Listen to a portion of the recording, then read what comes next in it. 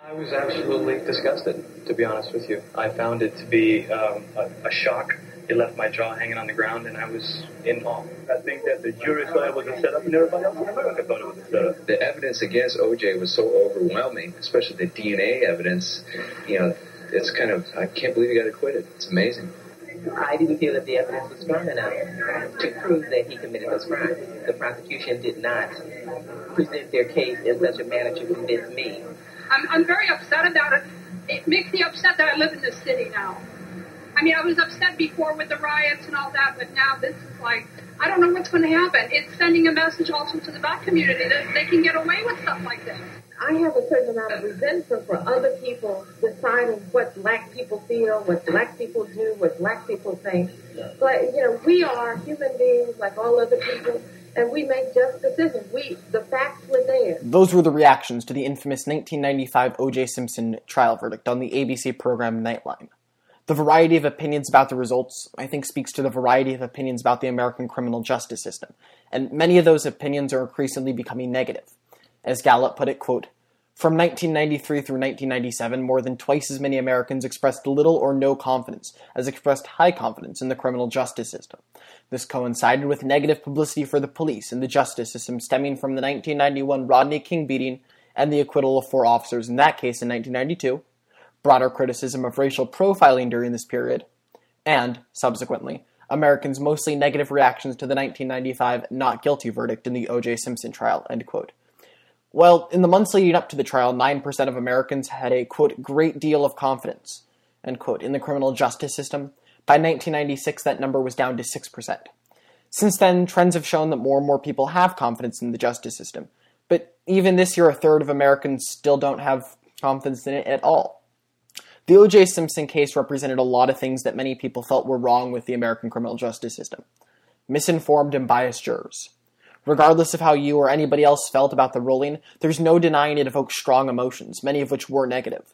On today's show, we're looking at how we might be able to make a system that could bring those numbers up again, and soothe some of the concerns that people have, including regarding biased and misinformed jurors, about the American juror system. I'm Cole, and this is Political Theory.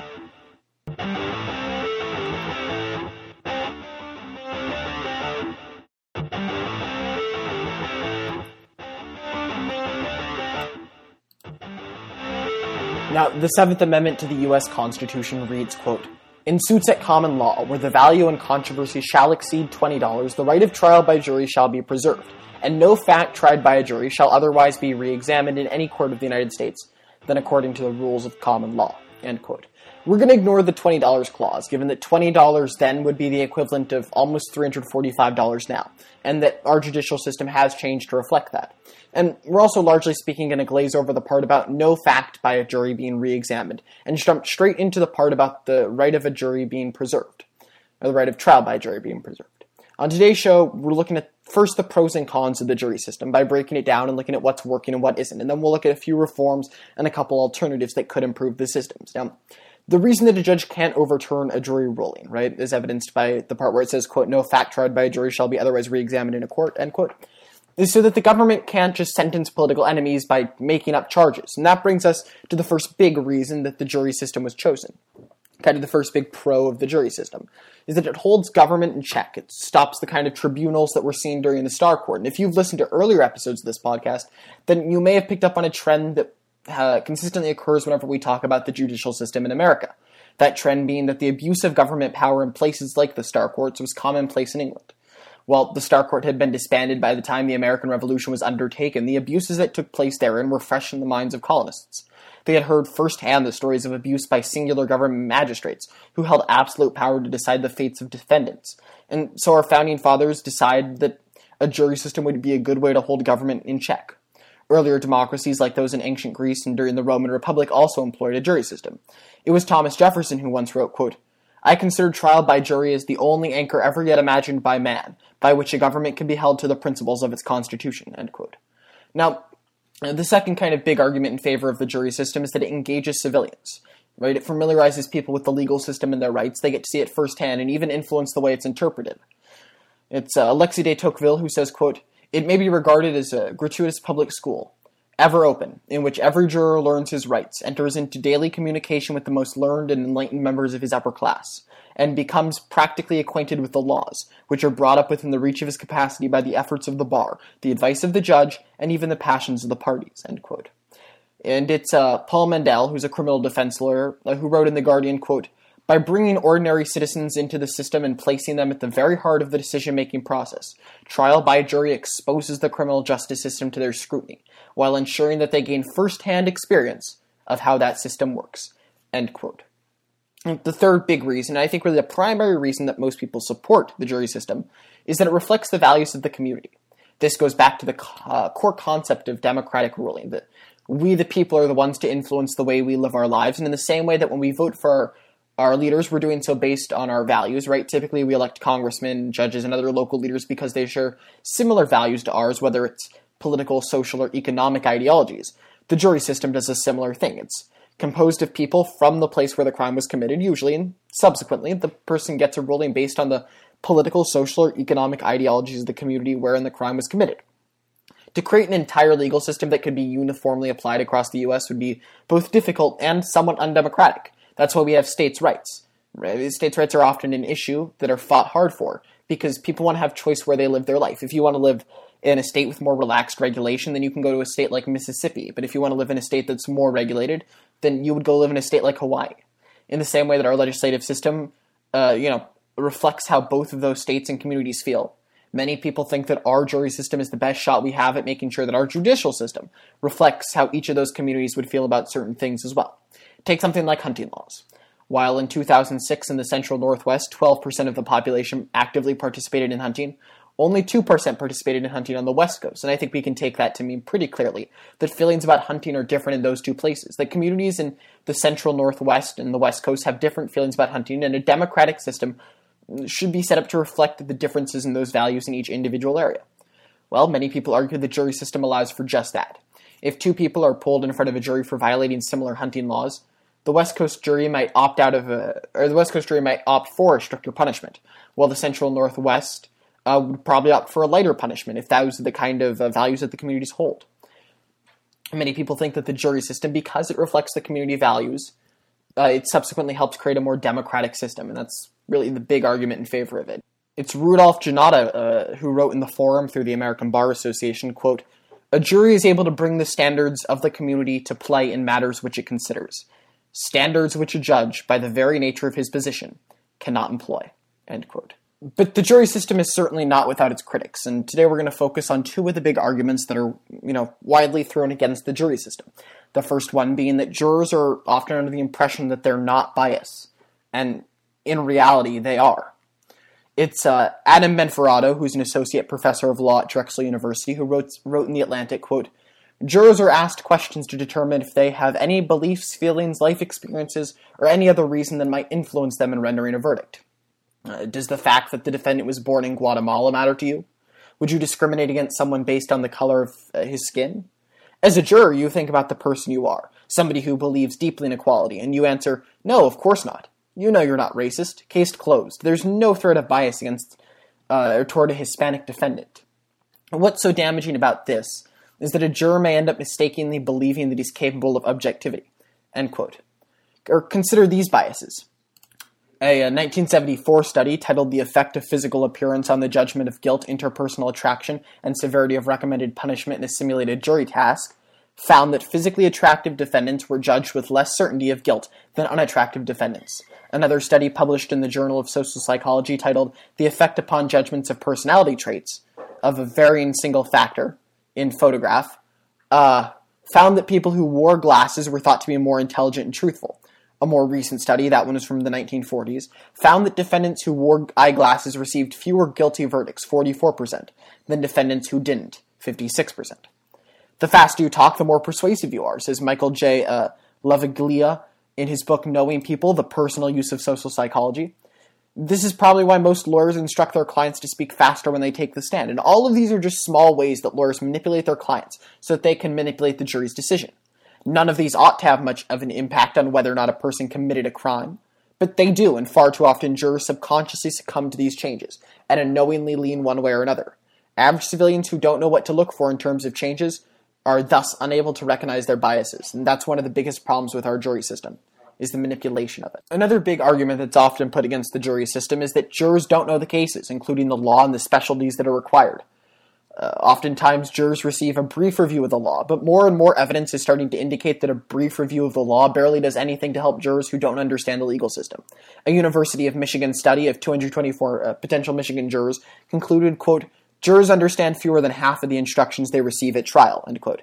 An English study conducted at the University College London found that 2 out of 3 jurors did not understand the legal directions given to them, although it's worth noting that in England, jurors are selected at random and the process for dismissal is not as widely used as it is in America. Daniel Solove, who's the John Marshall Harlan Research Professor of Law at the George Washington University Law School, who wrote on the blog Concurring Opinions, quote, "It takes law students 3 years to learn the law, or at least a semester to learn specific subjects like torts. And yet juries are expected to understand the law after just one brief lecture from the judge. Who are we kidding when we think that the jury is really applying the law? Juries probably have little to no idea about what the law is," end quote. Right? The law is pointless if the jurors don't know how to uphold it properly, and many argue that the jury system contributes to the growing epidemic of uninformed jurors. It's Robert Hayne in the North American Review who wrote, quote, "It would be surprising if an untrained man hearing a lecture once upon a new subject, should be able to seize upon the rules, exceptions, and qualifications stated therein, so as to be able to apply them correctly. I believe that juries do not succeed in doing so once in 100 times. Cases where they render both a special and general verdict furnish frequent examples of this, and if any judge will take pains to talk familiarly with judges after a trial as to the grounds of their decision, as this writer has frequently done, he will often be amazed at their crude notions of what has been told them," end quote. On top of that, it's not uncommon for juries to be presented with faulty evidence, and it leaves the jurors unable to decipher the difference between good and bad evidence in a court case.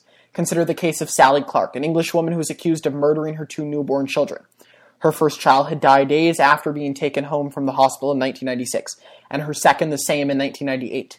Clark claimed that the 2 children had died of sudden infant death syndrome, or SIDS, but the prosecution cried foul. They brought in an expert witness, pediatrician Sir Roy Meadow, who claimed that the chance of 2 children from an affluent family dying like that of SIDS was 1 in 73 million. He had gotten this number by taking the chance of 1 child in an affluent family, being about 1 in 8,500, and then multiplied it by itself in order to get 73 million, assuming that the chances of a second child dying of SIDS in an affluent family would be the same as the first. After the trial, statisticians across the world jumped on Meadow for claiming 1 in 73 million to be the number, pointing out that to make the independent assumption that the chances are the same the second time is ludicrous, when it's likely that the 2 deaths were connected, either given genetic or environmental factors. Groups like the Royal Statistics Society criticized Meadow, a pediatrician, for making these assumptions, but the jury had no way of knowing otherwise. The jury, not being statisticians or mathematicians in a case involving statistics, were left to assume that that number was correct when somebody with a background in those fields could have seen through it. Here's Peter Donnelly, an Oxford statistician, explaining the danger of letting a jury without statistical expertise deal with statistics. And just to finish in the context of the legal system, it's all very well to say, let's do our best to present the evidence, but more and more in cases of DNA profiling, this is another one, we expect juries, who are ordinary people, and it's documented they're very bad at this, we expect juries to be able to cope with the sorts of reasoning that goes on. In other spheres of life, if people argued, well, except possibly for politics, but in other spheres of life, if people argued illogically, we'd say that's not a good thing. We sort of accept it as politicians and don't hope for much more. In the case of uncertainty, we get it wrong all the time. And at the very least, we should be aware of that, and ideally, we might try and do something about it. Thanks very much. Let's talk about reforms. There's 3 kind of key reforms I want to talk about now. The first one of those reforms that's often proposed to address the issue of jurors misunderstanding cases and the evidence that's presented in them is to have a specialist foreman rather than some electee. This would mean in a case dealing with financial crime, the jury foreman would be picked by the court to be someone who has a background in finance. Or in a case dealing with medicine, the foreman would be somebody, with a background in medicine, right? The obvious upsides to that being that they're able to inform the jury about a complex case. They're able to correct other members of the jury if they say something that's incorrect when deliberating the case behind closed doors, right? Things that could lead to a wrongful conviction. It would make for a jury that then could presumably reach a more informed decision. But there are 2 major downsides, right? The first being that that individual specialist foreman's opinion might carry too much weight, and that jurors might take too much of a notice of their decision rather than listening to the facts of the case. If we did this, there could also be a conflict of interest problem, right? If a person involved in finance is the jury foreman on a case dealing with insider trading, and the foreman has a vested interest because they have a background in finance, in this case setting a precedent for the relaxation of insider trading laws, then the jury foreman will, obviously lead the jury towards an acquittal. This would mean that if a specialist jury foreman was to be appointed, there would have to be a serious vetting process for it. Another common reform that has been suggested is that we require jurors to give reasons for their decisions. That doesn't mean the decision reasoning has to be public. It could instead be given to the judge or the prosecution and the defense. This would mean that, this could mean that only the jury foreman would have to write a short paper detailing why the jury felt the way it did, or that everyone on the court has to write something individually, maybe anonymously. This would help the prosecution and the defense improve. It could help judges make sure that the jury properly understood the legal proceedings and what went on, and it could also help determine what flaws exist in the system. If there's an apparent bias that affected the outcome of the trial, then the judge could identify it in juror reflections, and if a retrial is needed, order one. The difficulty, of course, with this is, in requiring jurors who are ordinary people off the street to write up their thoughts, it might not be as easy of a task as it initially could come across. It could delay the verdict of a trial by hours depending on how good of writers the jurors are, and the time that they take in order to summarize their thoughts properly. On top of that, and this is probably the bigger reason why a lot of people oppose requiring jurors to give reasons, is that it could open the door for the prosecution and defense to try and find examples of bias and seize on them, even if they're not there, for the sake of acquittals. This could result in a massive influx of unwarranted acquittal applications, and it could seriously cloud up the judicial system, the criminal justice system. Now, the third major reform that has been suggested would be to introduce more verdicts for juries to choose from during a trial. The current general verdict of not guilty obscures distinctions between bases for acquittal, and thereby makes the meaning of every acquittal dangerously ambiguous, writes Professor Paul Robinson and Assistant Professor Michael Cahill in their book Law Without Justice. In addition to guilty and not guilty, a common suggestion has been not proven, like they have in Scotland, actually. Not proven would result in an acquittal, but mean the jury was unable to say conclusively that the defendant didn't commit the crime.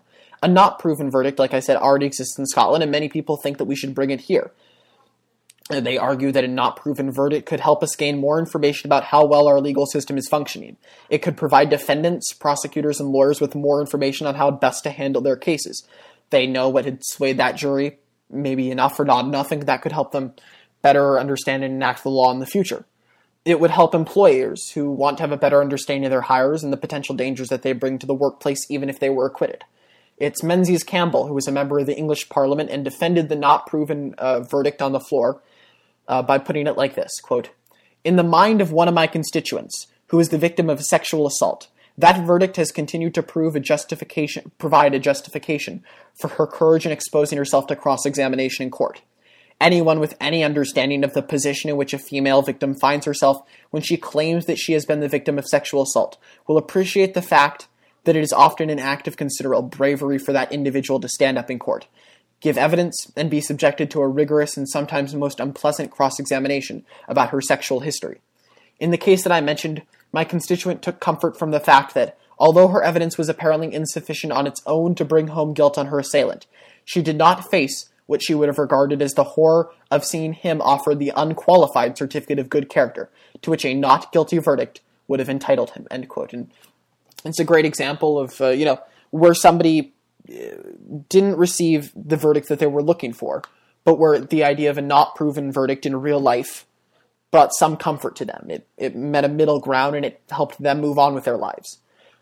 With all of that said, some people believe that adding a not proven verdict could only confuse jurors and make it more difficult for a jury to reach a decision. It could complicate the legal process and stretch out the time a trial takes, given that a jury might have difficulty reaching a single decision when the legal outcome won't be different. It could make, again, harder for juries to reach a decision, and that could seriously delay the amount of time a jury has to deliberate for. It could make it harder to get more cases into trial and help bring justice to more people. It could infringe on people's right to a speedy trial. Here's Arlen Specter, who's a U.S. Senator, or he was U.S. Senator in the Clinton impeachment trials, defending his vote on the Clinton impeachment, where he tried to vote under a not proven verdict rather than guilty or not guilty, although his vote, despite being cast as not proven, was ultimately recorded as not guilty. Here's Senator Spector. Under Scottish law, there are 3 possible verdicts: guilty, not guilty, and not proved. And I intend to vote not proved as to both articles. That is not to say that the president is not guilty, but to specifically say that the charges, in my judgment, have not been proved. Now, I want to talk about hypothetical alternatives to the jury system that we have in place.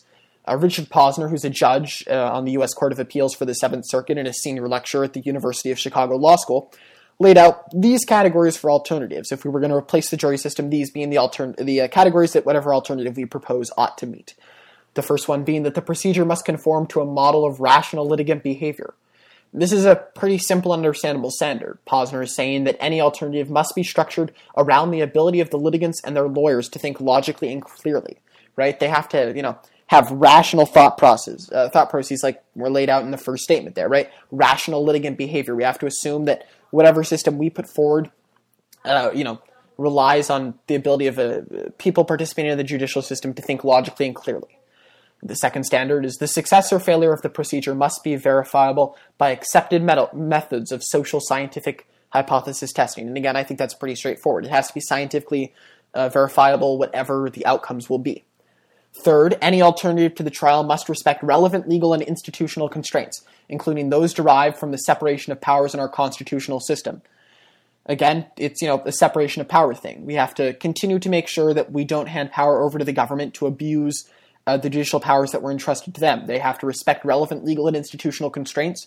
They have to respect that the judicial system must be handled separately from the legislative or the executive powers like they were not in several of the abusive governments that are cited, that the Founding Fathers cited in their reasoning behind adding constraints like these on the Constitution. And fourth, any proposed reform must move the legal system in the right direction, where right is defined in accordance with broad social policy rather than narrow craft standards of success. Basically saying that, any proposal must consider what society would want the outcome to be, like the jury system does, because you're drawing, 9 random civilians off the street. Whatever the alternative is, it must consider what right is. Just kind of consider those 4 standards for alternatives as we look at the 2 alternatives that are proposed here. Now, the first alternative method would really only work with civil cases, and it's called a summary jury trial. It may not sound different at first than a normal jury, but I think it becomes clearer as it goes on. A summary jury trial works basically like this. Let's say a person brings a civil suit against someone else. The lawyers right now have 2 options. The 2 parties can try to reach an out-of-court settlement and agreement, usually financial. But if they can't, then they'll take it to trial. And whatever happens at trial will be binding. A summary jury trial is inserted in between those 2 steps, though. If an initial settlement can't be reached between the 2 parties, then rather than going to a full-blown trial with a binding agreement at the end, the 2 parties could engage in a summary jury trial, which is basically a mini-trial. It's shorter, it's less in-depth, there are no witnesses, the jury selection process is not nearly as finicky, and there's limited argumentation. It's just a way to present a jury with a rundown of what the major evidence and arguments are on both sides.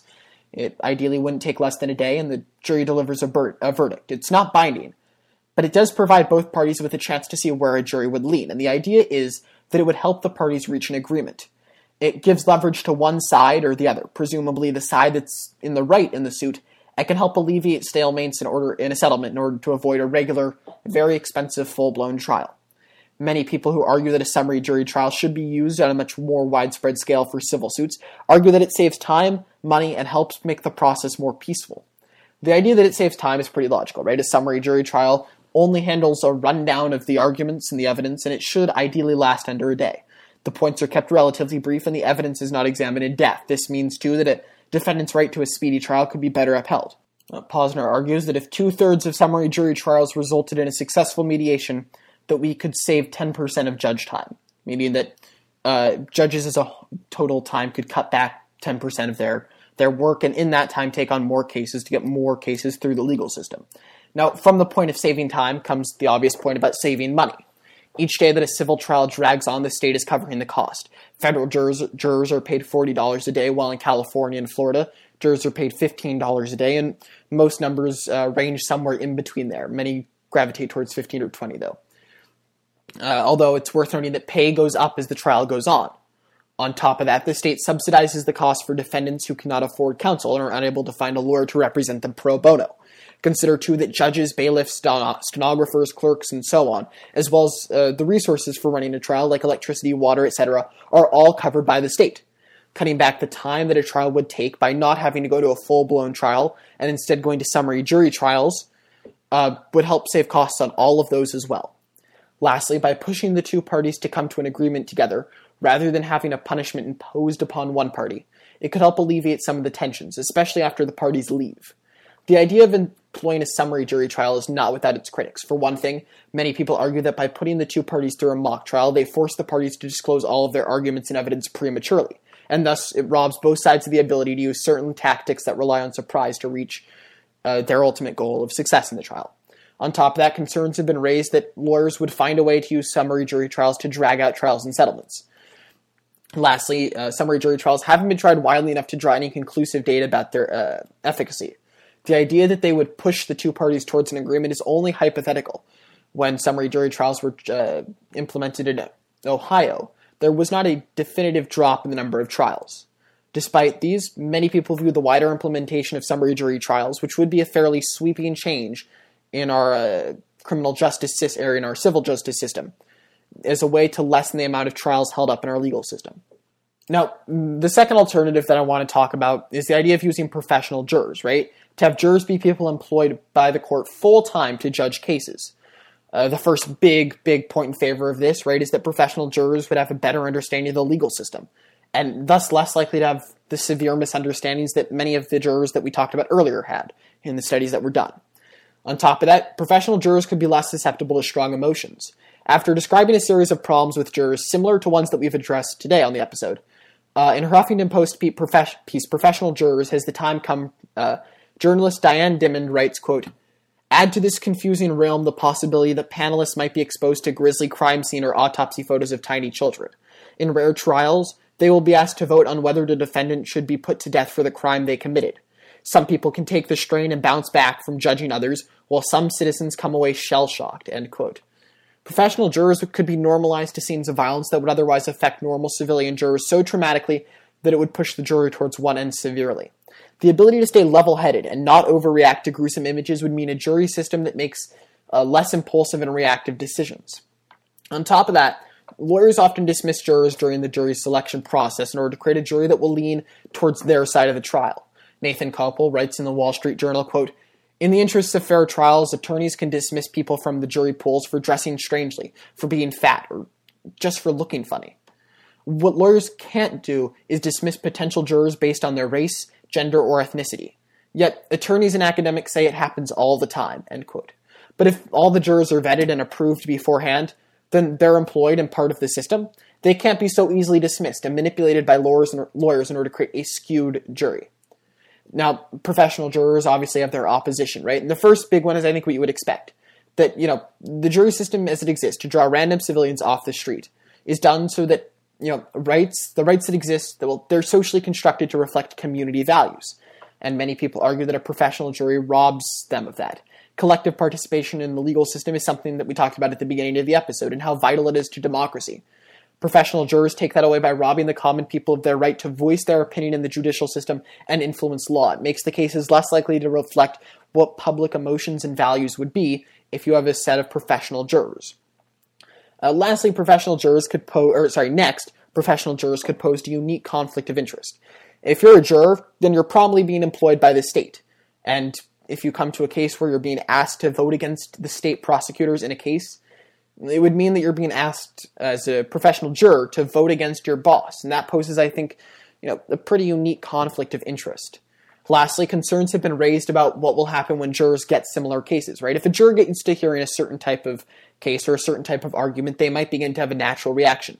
Every murder-suicide case will begin to seem the same to them, and so they'll begin to always react the same way, right? Guilty or non-guilty, or always begin to lean towards a certain verdict, and it could stop them from paying attention to the details and the specifics of each case. Over time, our judicial system has taken on a certain image, one of, aptly I think, justice. Moments like Cicero's famous Cui Bono speech in front of a Roman jury, or Atticus Finch's famous speech in To Kill a Mockingbird, have become immortalized in their upholding of the law, in the way, better, I think, phrase, that they persuaded a jury to uphold the law properly and bring down justice correctly. But more and more those moments are becoming less and less realistic. Whether or not the jury system, in its ideal state or in its practical current state, is still a realistic model for upholding justice, whatever you take that word with its infinite definitions to mean, is up for debate. Think we missed something? Have a comment to add, a question, or any other observation? Email us at politicaltheorypodcast@gmail.com. That's politicaltheorypodcast@gmail.com. And if it's relevant, I'll do my best to answer your question or add your comment on air. Visit our website, politicaltheorypodcast.com, and be sure to tune in next time when we talk about the Eighth Amendment, cruel and unusual punishment. Thanks for listening.